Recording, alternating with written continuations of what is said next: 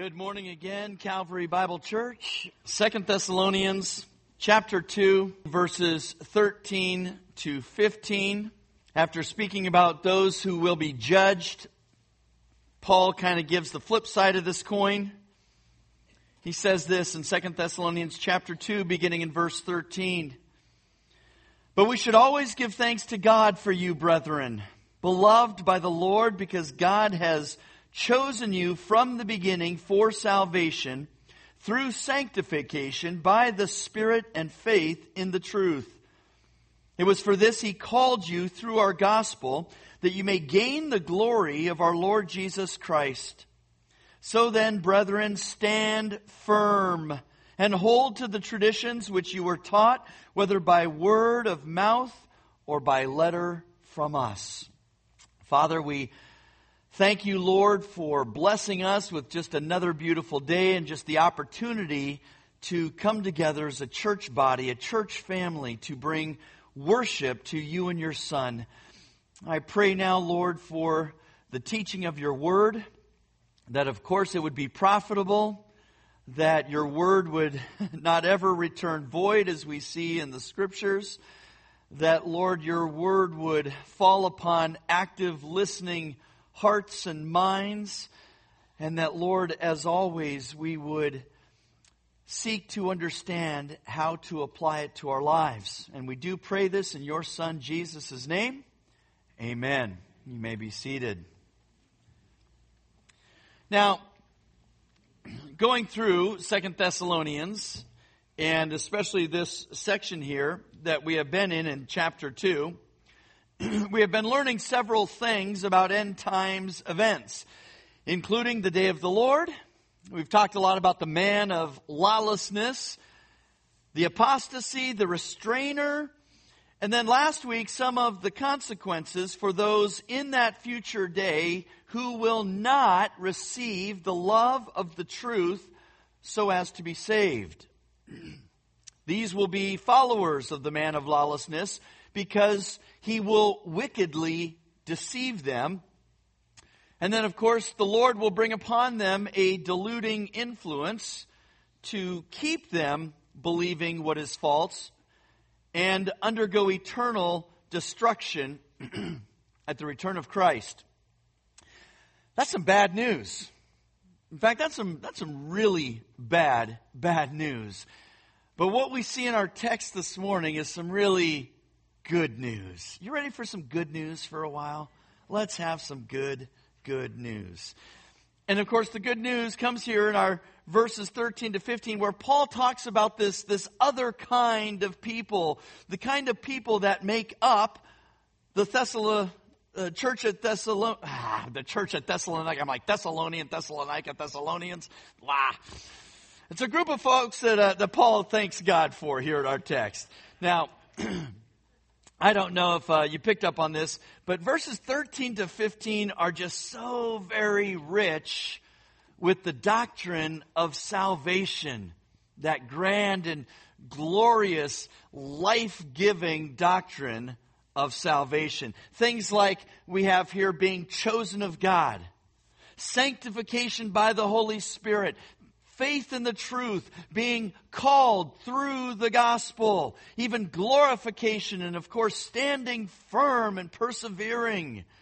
And so what I thought we would do here is just kind of slow things down in this section for the next 8 to 9 weeks even, and do kind of a series within a series on the sovereignty of God and how the sovereignty of God relates to salvation. And especially the authority and control God exercises in His plan of saving sinners. And so to do so, we're going to use this passage, verses 13 to 15 of chapter 2, as kind of a jumping off point to explore just some of the many incredible aspects of this doctrine of salvation and the other awesome doctrines that will come out of it. Excuse me for 1 second. I'm going to need a sip of water. Kind of makes me think of Russian nesting dolls. when I went on my first missions trip through Calvary Bible Church, we went to Samara, Russia, and of course that's one of the popular things to bring back, and I brought my daughter back a set of Russian nesting dolls, and so it's the little dolls where you pop off the top and there's another one, and then you open that one up and there's another one, you open that one up and there's another one and another one and another one, and all the dolls are beautiful, just on their own, but then you see them all together and it's really cool, and you can kind of go down from the biggest to the smallest there. And it's kind of that way with these doctrines. You kind of, take off the top of the doctrine of salvation, and there's another doctrine. You pop that, and there's another doctrine, and there's another doctrine, and there's another doctrine. And they're all incredible, and they're all beautiful on their own. But then when you see them in totality, too, it just paints this really incredible picture. You're even more amazed.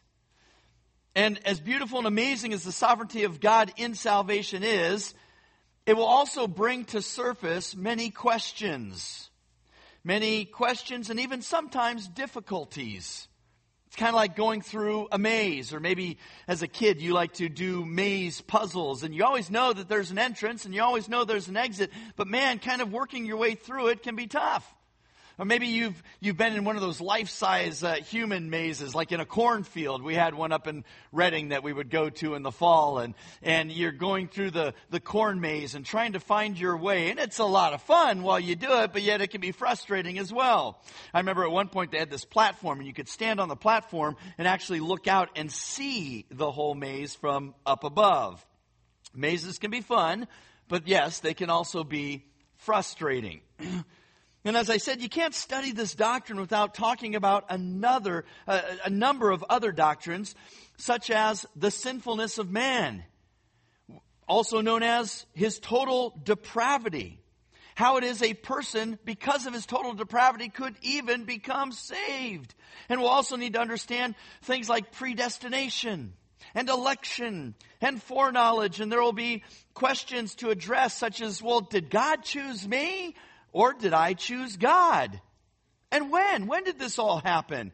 Who did Christ die for? Did he die for the whole world? Or did he die for the elect? And we need to understand the nature of God's will versus our human will. Are the two even compatible? Do we have a choice in our salvation or not? In other words, can we resist God? Can we lose our salvation? Why or why not? How can we know 100% for certain that we are saved? So these are just some of the questions, and I'm sure many others will come up over the next 8 to 9 weeks. It's also like kind of playing the game of connect the dots, right? You start out and connect the dots with your first dot, and you have no idea what the picture is, and it takes you to the next dot and the next dot and the next dot, and slowly but surely you start to get a picture of what it is that you are drawing. And it's kind of the same thing in our study. We'll go from one dot to the next, and at times it might not be real clear yet what the picture is going to be, but then it starts to come alive and manifest itself, and it becomes clearer to us. And again, we're kind of amazed. We're amazed because on one hand it's so intricate and so many lines, but then we pull back and we see the finished picture, and it's glorious. It's glorious. So for today, we have to go back to the beginning. I love the musical, The Sound of Music. I was in it as a kid several times. I directed it with some adults at our community theater. And there's a song that Maria sings to the children. It has these words. It says, let's start at the very beginning. A very good place to start. When you read, you begin with A, B, C. And when you sing, you begin with, anyone know? Do, re, mi. There you go. Well, when you study God's sovereignty and salvation, you begin with M-A-N, man, and an anthropology lesson. Now, anthropology comes from two Greek words, anthropos, which means man, and ology, which means the study of. So, yes, we are going to study man. And, of course, when we say man, we mean it in that general sense of people, human beings, both men and women. And the doctrine, again, that we will be studying today is this doctrine of total depravity. Or as John MacArthur has called it, and I like this, calls it the doctrine of absolute inability. And the fact that man is wholly, totally, completely depraved, which means that he is fully corrupt, wholly perverted, altogether evil, and therefore has the absolute inability to come to God on his own or to save himself as hard as he might try. On May 10th, in 1996, Rob Hall, an experienced mountain climber and guide who had just summited Mount Everest for his 5th time, was trying to help other clients reach the top when a blizzard struck unexpectedly at 5 p.m. On the mountain, once you are there trying to reach the summit, you have to stop at 2 p.m. wherever you're at and make your way back down to the next base camp so that you don't potentially get caught at night or in this case like a blizzard. But this blizzard hit. It was 5 p.m., diminishing visibility, obliterating the trail, which prevented Hall and 2 clients from descending back to their base camp, Camp 4. Sometime during the night, one client died and the other went missing and subsequently died, both due to the elements. Hall made radio contact to the camp at 4:30 a.m., letting them know what had happened and that he was not able to use his bottled oxygen because his regulator was too choked up with ice. By 9 a.m., Hall had fixed his oxygen mask, but indicated that his frost-bitten hands and feet were making it difficult to traverse the fixed ropes. Late in the afternoon, he radioed to base camp, asking them to call his wife on the satellite phone. And during this last communication, he reassured her that he was reasonably comfortable and told her, "Sleep well, my sweetheart. Don't worry too much." He knew at this point in time that he would not be coming off the mountain. There was absolutely no way he would be able to survive. And sure enough, he died shortly thereafter. His body was found on the 23rd of May by mountaineers from the IMAX expedition, and his body still remains just below the south summit. There was no way he could do anything to help himself. And he understood that.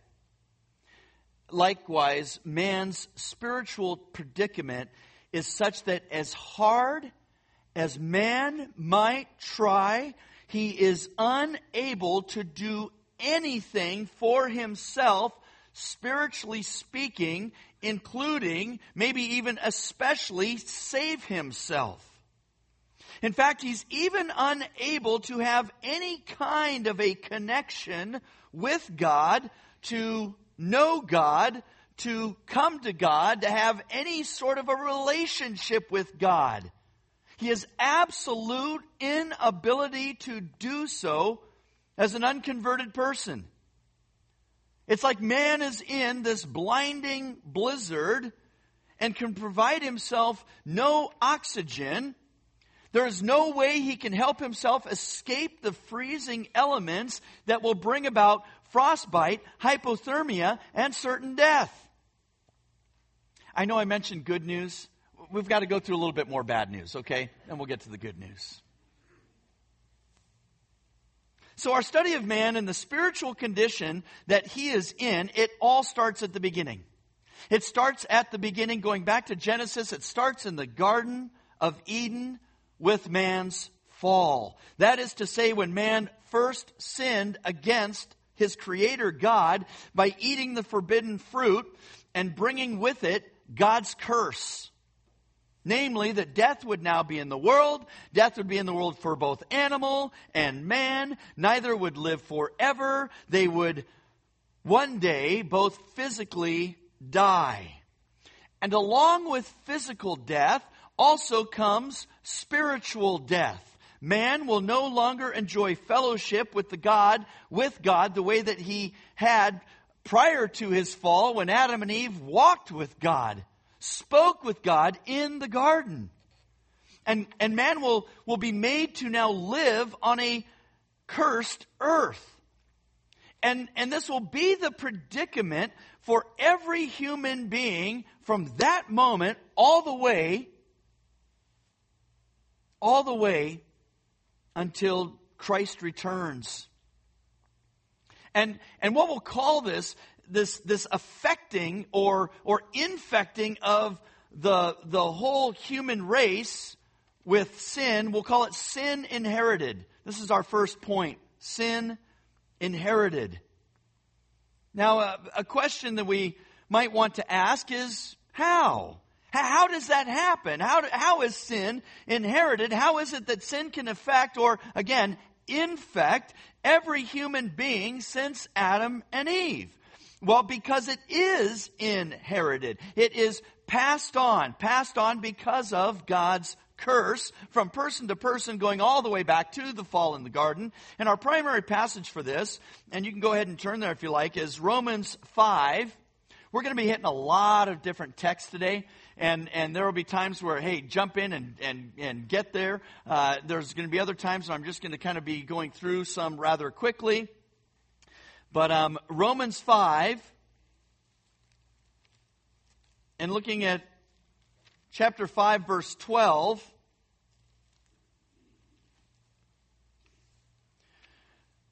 where Paul compares sin imputed to us through Adam.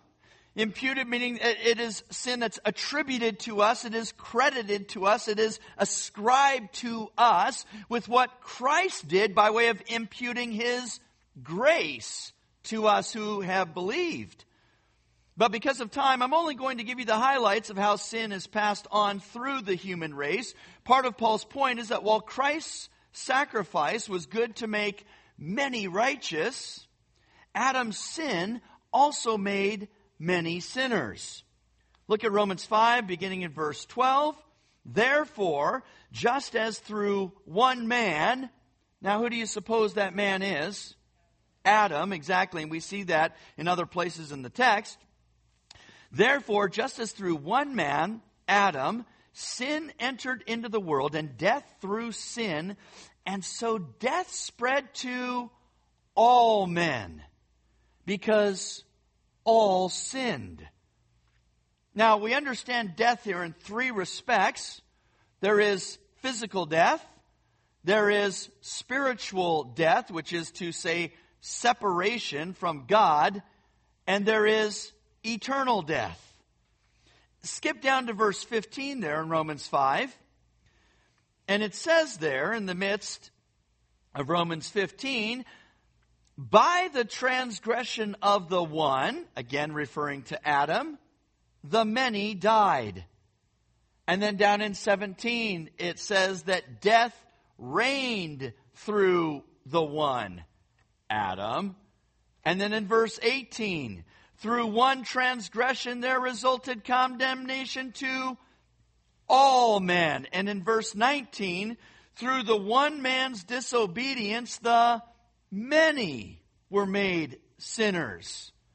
Now understand this, friends, that we're not sinners because we sin because we're sinners. There is a difference. Ephesians chapter 2 and verse 3, this is Paul, and he says, among them, meaning he's referencing the Ephesians, among them we too all formerly lived in the lusts of our flesh, indulging the desires of the flesh and of the mind, and were, here's the key phrase, by nature. Nature meaning your natural disposition. We were by nature children of wrath, even as the rest. In other words, we were born with this nature. It's not something we learned. Think about a child. If you have children, you never had to teach your child how to throw a fit or say no, did you? They just kind of know that all on their own. They understand that all on their own. So this sin nature now takes us back to Psalm 51 verse 5, which is a psalm of repentance by David for his sin with Bathsheba, where he declares in verse 5, Behold, I was brought forth in iniquity, and in sin my mother conceived me. He understands that he was conceived in sin, and from that moment of conception, he is a sinner. In Psalm 58 and verse 3, we see something similar. The wicked are estranged from the womb. These who speak lies go astray from birth. Birth we go astray. It's amazing. And it's amazing because the unbelieving world doesn't get this. This just absolutely makes no sense to them, right? The unbelieving world thinks what? Babies are born innocent. Babies are born just, they're so cute and, so sweet and, you just want to squeeze their cheeks, and they're just innocents. They're sweeties, they're innocents, and they're born righteous, and then they get corrupted as they get older. That's backwards. It's totally backwards. People are born as sinners. Yes, even cute little babies are sinners. So I remember when we had son Jack, and Jack is, Julie's pregnant, we find the pediatrician, and we have Jack, and one of our early visits with our pediatrician, and this is kind of foreign to me, and I don't know, we're talking about babies, and we're talking about, how cute they are, and this and that, and he said something to that effect, that, babies they're born good, Jack is a good boy, he's a good boy, and Julie just looks at him and goes, no, he's not, he's a sinner. And you should have seen the guy's face. It just changed, like, what? You could imagine him calling the county, CPS or whatever. The Apostle John summarizes it well in John 3 and verse 6 when he says, that which is born of the flesh is flesh, and that which is born of the Spirit, capital S, is spirit. Flesh is used metaphorically here to describe the natural man, the unredeemed man, the unconverted man, the unsaved man, the totally depraved man. It is our flesh that is sin cursed, and it's through then the literal seed of man that sin gets passed on to each and every person of the human race. All except one. Jesus, right? That's why it was so important that Jesus would be born of a virgin. Born a human being then without the curse of sin, because the Holy Spirit came upon Mary and caused her to become pregnant. No passing on of the seed of man, no passing on of sin. So not only then was he born sinless, but because he's also 100% God, he never sinned. Jesus never sinned. So let's now just ask another question going along with this. How widespread is this problem then of inherited sin? Imputed sin. In other words, how many are infected? I mean, just a few, a bunch, most, majority, or the whole human race? And to what degree are they affected or, again, infected? And that brings us to our second point. Sin for all. Sin for all. We can answer this with a few key scriptures. First, we might consider Romans 3:10-12. It's that classic text that begins, there is none righteous, not even one.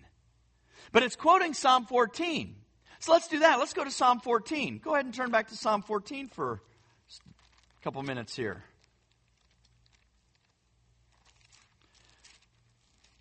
Psalm 14. It's a psalm of David.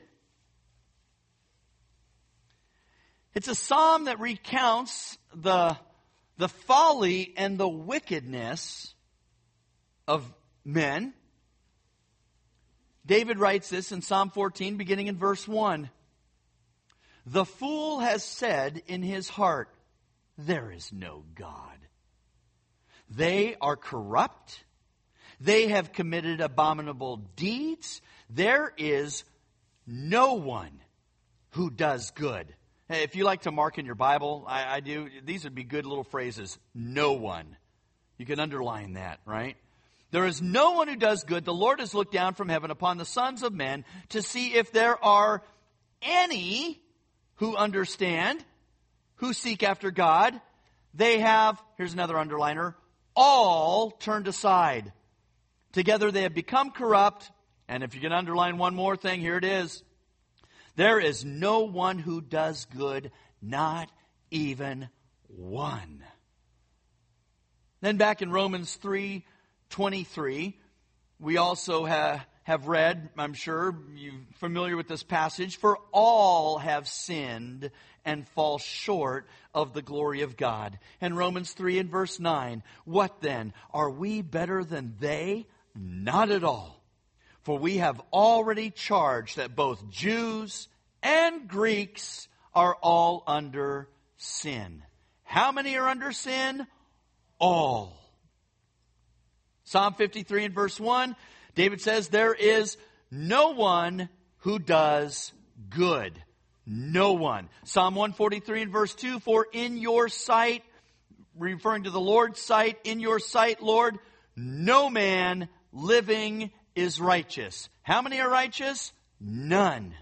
None. You're starting to kind of get the picture here? We're seeing a theme. So, again, how many people? How many people since Adam and Eve are classified as sinners? The correct answer is all of them. All. The problem is universal. Doesn't matter what country you're from or what language you speak or anything like that. It's a universal problem. And just to remind ourselves how depraved sin makes us all, going back to Romans 3, if we looked at the rest of that passage, 13 to 18, and it's all quoted from the Old Testament, Paul recounts their throat is an open grave. This is speaking about all of us. With their tongues they keep deceiving. The poison of asps is under their lips, whose mouth is full of cursing and bitterness. Their feet are swift to shed blood. Destruction and misery are in their paths, and the path of peace they have not known. There is no fear of God before their eyes. That's key, isn't it? There is no fear of God before their eyes. Such were all of us, right? Even an unbeliever like the Roman orator and politician Cicero was keen enough to declare, man is a disaster, end quote. French apologist Pascal recognized the irony of man being made in the image of God and yet horribly corrupted by sin, saying, quote, what sort of freak then is man? How novel, how monstrous, how chaotic, how paradoxical, how prodigious. That just means great in size or extent. Judge of all things, feeble earthworm, repository of truth, sink of doubt and error, glory and refuse of the universe. End quote. Puritan Joseph Alleine wrote, oh, miserable man, what a deformed monster sin has made you. God made you little lower than the angels. Sin has made you little better than the devils. End quote. And all of this again, friends, all of this is true of every human being, from the devil worshiper to the atheist to the agnostic. It is true of the criminal and the good person. It is true of the morally depraved as well as the morally righteous. It is true of any and all persons, going back to Adam's children, on through Noah's children, and on to us and our children. This is the predicament that we all face. Another predicament that we all face is our third point, and that is that sin causes death. Sin causes death. In Ephesians 2, we read that classic text, and you were what in your trespasses and sins? Dead. Dead. In verse 5 of Ephesians 2, we were dead in our transgressions. Colossians 2 and verse 13 tells us, when you were dead in your transgressions and the uncircumcision of your flesh. Our flesh hasn't been circumcised yet. We read that in verse 11. In Romans 6:23, we understand that the wages of sin is death. Yes, sin brings physical death, but what is spoken here is that of spiritual death. So let me ask you, can a dead person make themselves alive? Can a dead person make themselves alive? Of course not. Of course not. They're dead. Friends, I've done my fair share of funerals. When I first got up to Weaverville, and literally the first 6 months I think I did 13 funerals, something like that. Some crazy thing. I was like the pastor of death, you know. Nobody wanted to come to the church. They're all afraid. Well, I think we go to that church and we die. So I've done my share of, funerals, memorials. I've seen my fair share of dead bodies and caskets. And I'll tell you what, friends, through it all, never once, not once, did I ever see one of those dead bodies come alive during my service. Not once. Not once. My secretary up in Weaverville used to joke. She said, "Oh, if you're ever doing my service, I'm coming back. I'm going to shock you." She's so ornery that she probably would. Yeah. I mean that in a good way. No, dead people cannot make themselves alive, nor can the spiritually dead do anything to make themselves spiritually alive. They're zombies. They're walking zombies. They are alive physically and maybe intellectually, but they are dead inside. They are dead spiritually. They're unable to relate to God in any way, shape, or form. Now, it's not to say that there aren't people out there in the world that can do good. There are many people that can do good. But it's not good to the glory of God, friends. Their good deeds are not any kind of good deed that is pleasing to God, because their good deeds are still ultimately done with a selfish motive. They're like, Isaiah says in 64:6, they're like filthy rags. And you and I both, we know all kinds of good people. I can think of some very specific good people that would do anything for anybody. Give somebody the shirt off their backs. Just go the extra mile or two to help somebody in need. And you think, man, they're a good person. But yet at the end of the day, it's ultimately still selfish motives in their heart that are causing them to do these good things. You say, well, no, they just want to help people. Yes, because why? It makes them feel good. And yet, we are all in this predicament where we are unable to undead ourselves. We are unable to be good. We are unable to please God. There's something else we need to understand about our predicament. And this is our point number 4. Sin enslaves. Sin enslaves. In 2 Peter chapter 2, verse 19, Peter speaks of false prophets and the effect that they will have on others, quote, promising them freedom while they themselves are slaves of corruption. For by what a man is overcome, by this he is enslaved. In Titus 3 and verse 3, it says that unbelievers are enslaved to various lusts and pleasures. Jesus said that everyone who commits sin is the slave of sin in John 8:34. And speaking of an unbeliever who sins habitually, it's just the ongoing pattern of their life, while Paul tells us that the unconverted are slaves to sin in Romans 6:6. A slave, friends, is under the authority of their master. You could turn, if you like, to 2 Timothy 2:26. 2 Timothy 2:26. Paul here is exhorting Timothy about how the Lord's bondservant, we see bondservant mentioned in verse 24, and bondservant's that word doulos, which is really better translated as slave. Slave, so the Lord's slave, he's exhorting him how he must act and behave towards the opposition, which is to say unbelievers. And look at verse 26.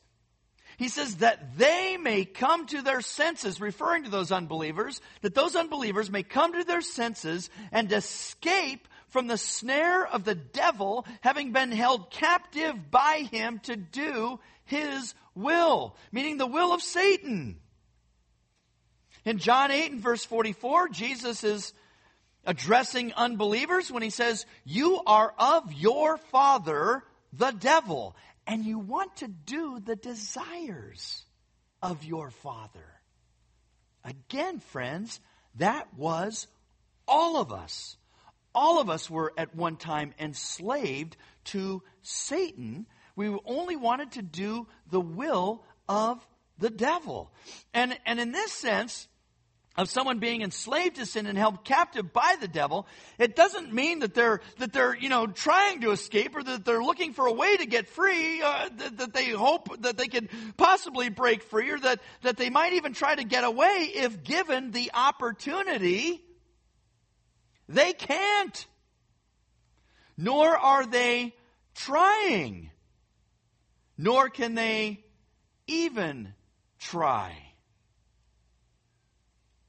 Early church father Augustine wrote, quote, "A man's free will indeed avails for nothing except to sin if he knows not the way of the truth." End quote. The Westminster Confession of Faith says, "Man, by his fall into a state of sin, hath wholly lost all ability of will to any spiritual good accompanying salvation." End quote. He's enslaved to his sin. He's enslaved to his father, the devil. So if sin is inherited, and it affects all of humanity, and it brings enslavement and death to all, what can be said about the heart? What can be said about the heart of man, our hearts, the seat of man's emotion and will? Well, let's just say things kind of continue from bad to worse here. Bad to worse. Because sin affects the heart. It's our fifth point. Sin affects the heart. Again, go back to the beginning, Genesis 6 and verse 5. This is right before the flood, right? It says, "Then the Lord saw that the wickedness of man was great on the earth, and that every intent of the thoughts of his heart was only evil continually." That's a good one to underline. Every intent of the thoughts of man's heart was only evil continually. This is why God decided to go ahead and judge the earth the way that he did. But here's what's really interesting. You get to the back end of the flood. The flood's over, and we go to chapter 8. And they're outside of the ark now, and they're offering up sacrifices and to the Lord. And it says that the Lord smelled the soothing aroma, and the Lord said to himself, I will never again curse the ground on account of man. But then here's what he says with that. For the intent of man's heart is evil from his youth. In other words, nothing changed. Nothing changed. And God knows that. He's acknowledging that this is indeed the case. That though he is judged in that flood, still it didn't do anything to change the evil intent of man's heart. Jeremiah 17 and verse 9 is that classic text. The heart is more deceitful than all else and is desperately sick. Who can understand it? Implied answer, none of us. Proverbs 20 and verse 9, who can say, I have cleansed my heart, I am pure from my sin? The implied answer there being, no one. No one can say that. The understanding here is that the heart is so defiled, it needs cleansing. Mark 7, 21 to 23 has Jesus telling us, for from within, out of the heart of men proceed. Oh, listen to this list. It's real lovely. Evil thoughts, fornications, thefts, murders, adulteries, deeds of coveting, and wickedness, as well as deceit, sensuality, envy, slander, pride, and foolishness. All these evil things proceed from within, and they defile the man. Where again do they proceed from? Right here. The heart. Man's epicenter. Right? Romans 1 tells how God gives some sinners over to their lusts as a punishment for their idolatry.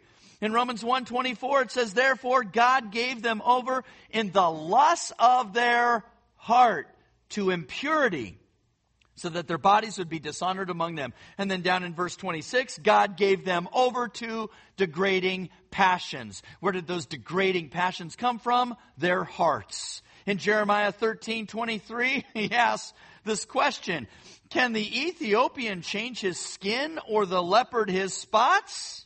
What's the answer to that? No.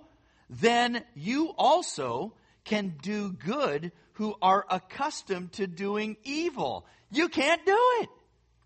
You can't do good if you're accustomed to doing evil, because the evil is in your heart. The dead person cannot make themselves alive, nor can the dead person change their hearts. That takes us to number 6. What about the mind? What about the mind? Sin affects the mind as well. It affects the mind, returning back to Romans 1 and verse 28, along with God giving them over in the lust of their hearts to impurity in verse 24. Then he says, God gave them over to a depraved mind. It just means a mind that doesn't function. It's not functioning properly. He says to do those things which are not proper. Ephesians 4 and verse 17. Let's go ahead and turn there. Ephesians 4:17.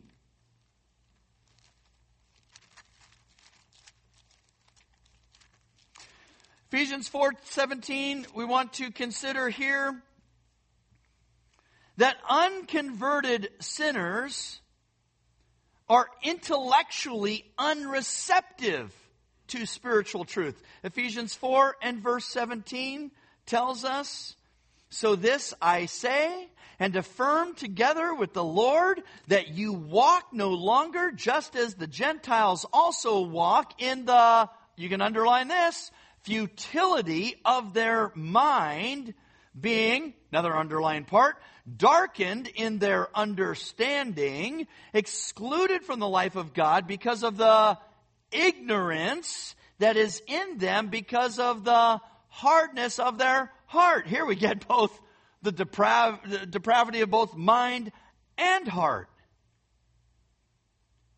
Their mind is futile. They're darkened in their understanding. There's ignorance and hardness of heart. In 2 Corinthians chapter 4 and verse 4, Paul says, the God of this world has blinded the minds of the unbelieving so that they might not see the light of the gospel of the glory of Christ, who is the image of God. So Satan has blinded our minds.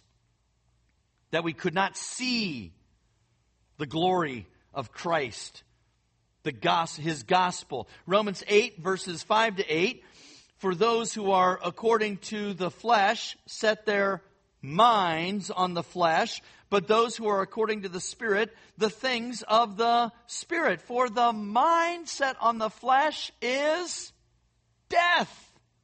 Death. But the mindset on the Spirit is life and peace. Because the mindset on the flesh is hostile toward God. For it does not subject itself to the law of God, for it is not even able to do so. And those who are in the flesh cannot please God. That's pretty airtight, isn't it? It's pretty cut and dried.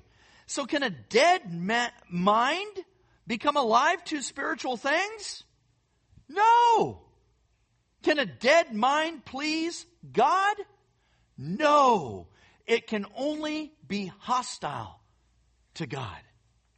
1 Corinthians 2:14, Paul says, but a natural man does not accept the things of the Spirit of God, for they are foolishness to him, and he cannot understand them, because they are spiritually appraised. They are spiritually examined or discerned. He can't do this because, again, the natural man is what? Dead.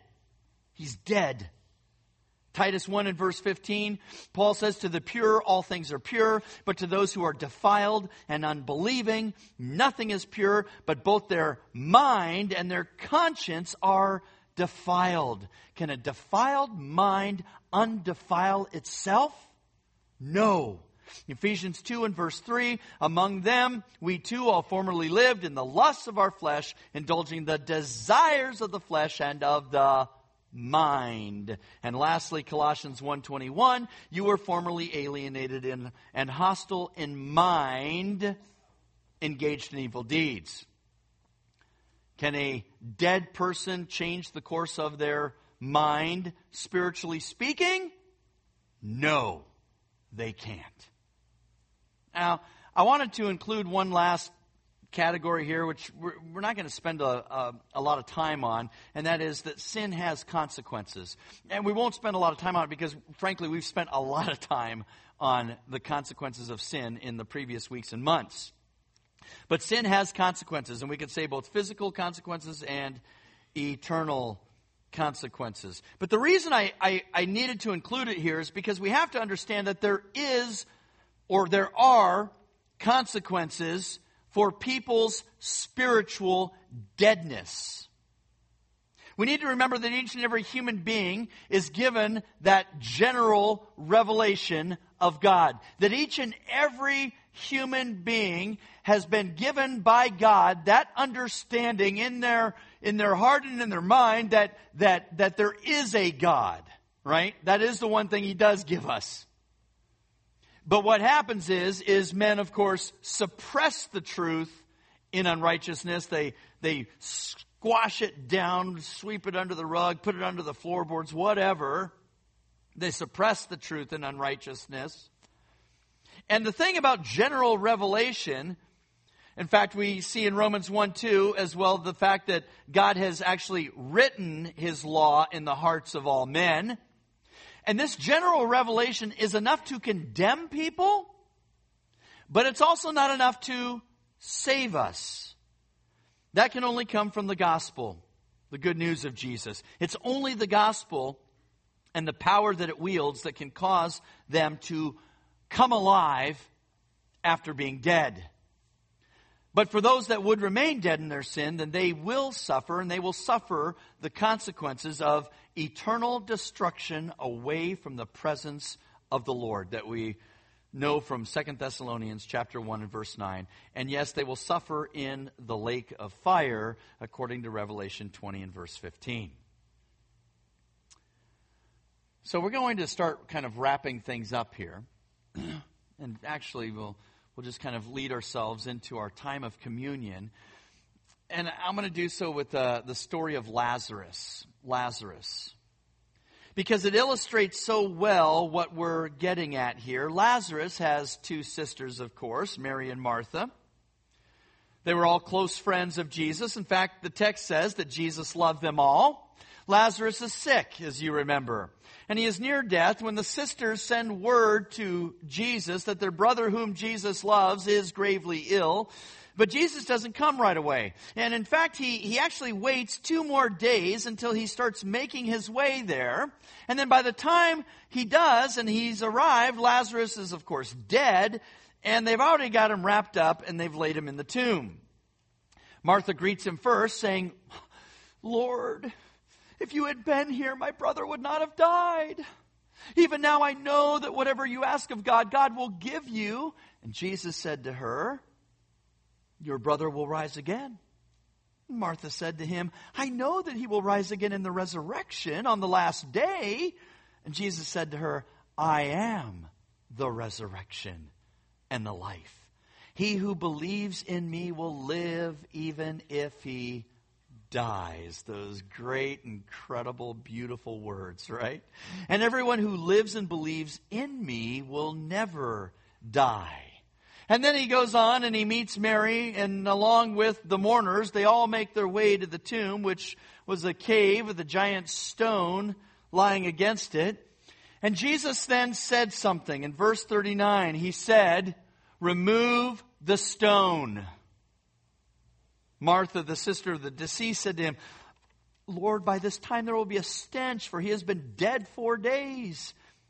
Jesus said to her, "Did I not say to you that if you believe, you will see the glory of God?" So they removed the stone. And then Jesus raised his eyes and said, "Father, I thank you that you have heard me. I knew that you always hear me, but because of the people standing around, I said it, so that they may believe that you sent me."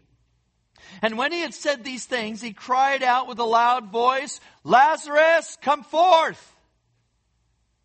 And the man who had died came forth, bound hand and foot with wrappings, and his face was wrapped around with a cloth. And Jesus said to them, "Unbind him. Unbind him and let him go." Friends, who is it that can cause someone who is dead to become alive? Jesus. Jesus the Christ. A body that's dead has no ability to obey, and yet Lazarus obeys because why? He was given life. And furthermore, not only does Jesus have the power to raise a physically dead body to life, but he has the power to raise the spiritually dead to life. He can raise a spiritually dead body to eternal life. Jesus, through his gospel, his good news, is the only one who can cause dead people to live. He's the only one that can cause dead people to repent. He's the only one that can cause dead people to have faith. He's the only one that can cause dead people to believe. He's the only one that can cause dead people to trust in the Lord. Ephesians 2 again says, "But God, being rich in mercy because of his great love with which he loved us, even when we were dead in our transgressions," what did he do? He made us alive together with Christ. "For by grace you have been saved through faith, and that not of yourselves." Here's the key. It is the what? Gift of God. It came from God. It's fully and completely from God. Both the grace and the faith come from God. Colossians 2:13, Paul tells us, "When you were dead in your transgressions and the uncircumcision of your flesh, he made you alive." And John tells us in chapter 1, verses 12 to 13 of his gospel, that those who receive Jesus and believe in his name are those who were born not of blood, nor of the will of the flesh, nor of the will of man, but of God. That's important. It can't come from us. It can't come from our flesh. It can't come from our will. Man, I'm going to will this to happen. I'm going to will this. I was willing myself out there on the baseball diamond there. I'm going to catch this. I'm going to kill my body. And we can do those kinds of things, right? But we can't will ourselves to be alive after being dead. John 5:21, for just as the Father raises the dead and gives them life, even so the Son also gives life to whom He wishes. John 6:44, no one can come to me unless the Father who sent me draws him. And then in verse 65, and He was saying, this is Jesus, for this reason I have said to you that no one can come to me unless it has been granted him from the Father. Chapter 8, verse 36, so if the Son makes you free, you will be free indeed. Who's behind all of that? God is. Jesus is. How much of that are we doing? None of it. Acts 3:16 speaks of the faith which comes through Him, capital H. 1 Corinthians 1:30 tells us by His doing you are in Christ Jesus. Philippians 1:6, He who began a good work in you will perfect it until the day of Christ Jesus. Philippians 1:29 tells us belief is granted by God.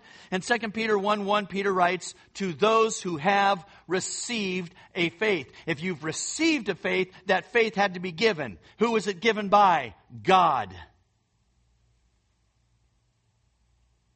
All of these by God through His Son.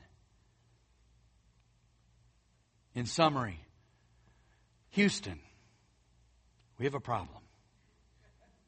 We have a big, big, ugly, nasty problem.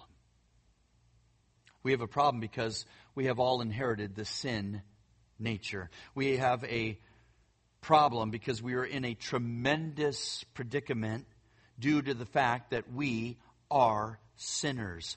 All of us, through and through. We have a problem because we are dead in our sins.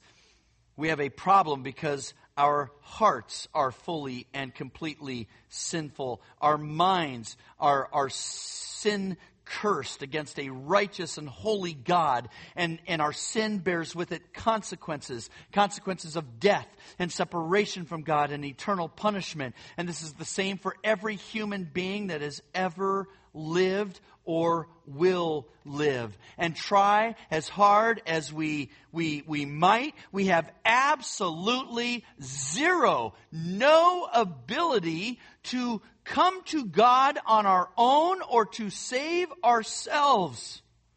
Nobody in the history of the world has ever been able to do so, and no one in the future history will ever be able to do so. It is an impossibility because, again, we are dead.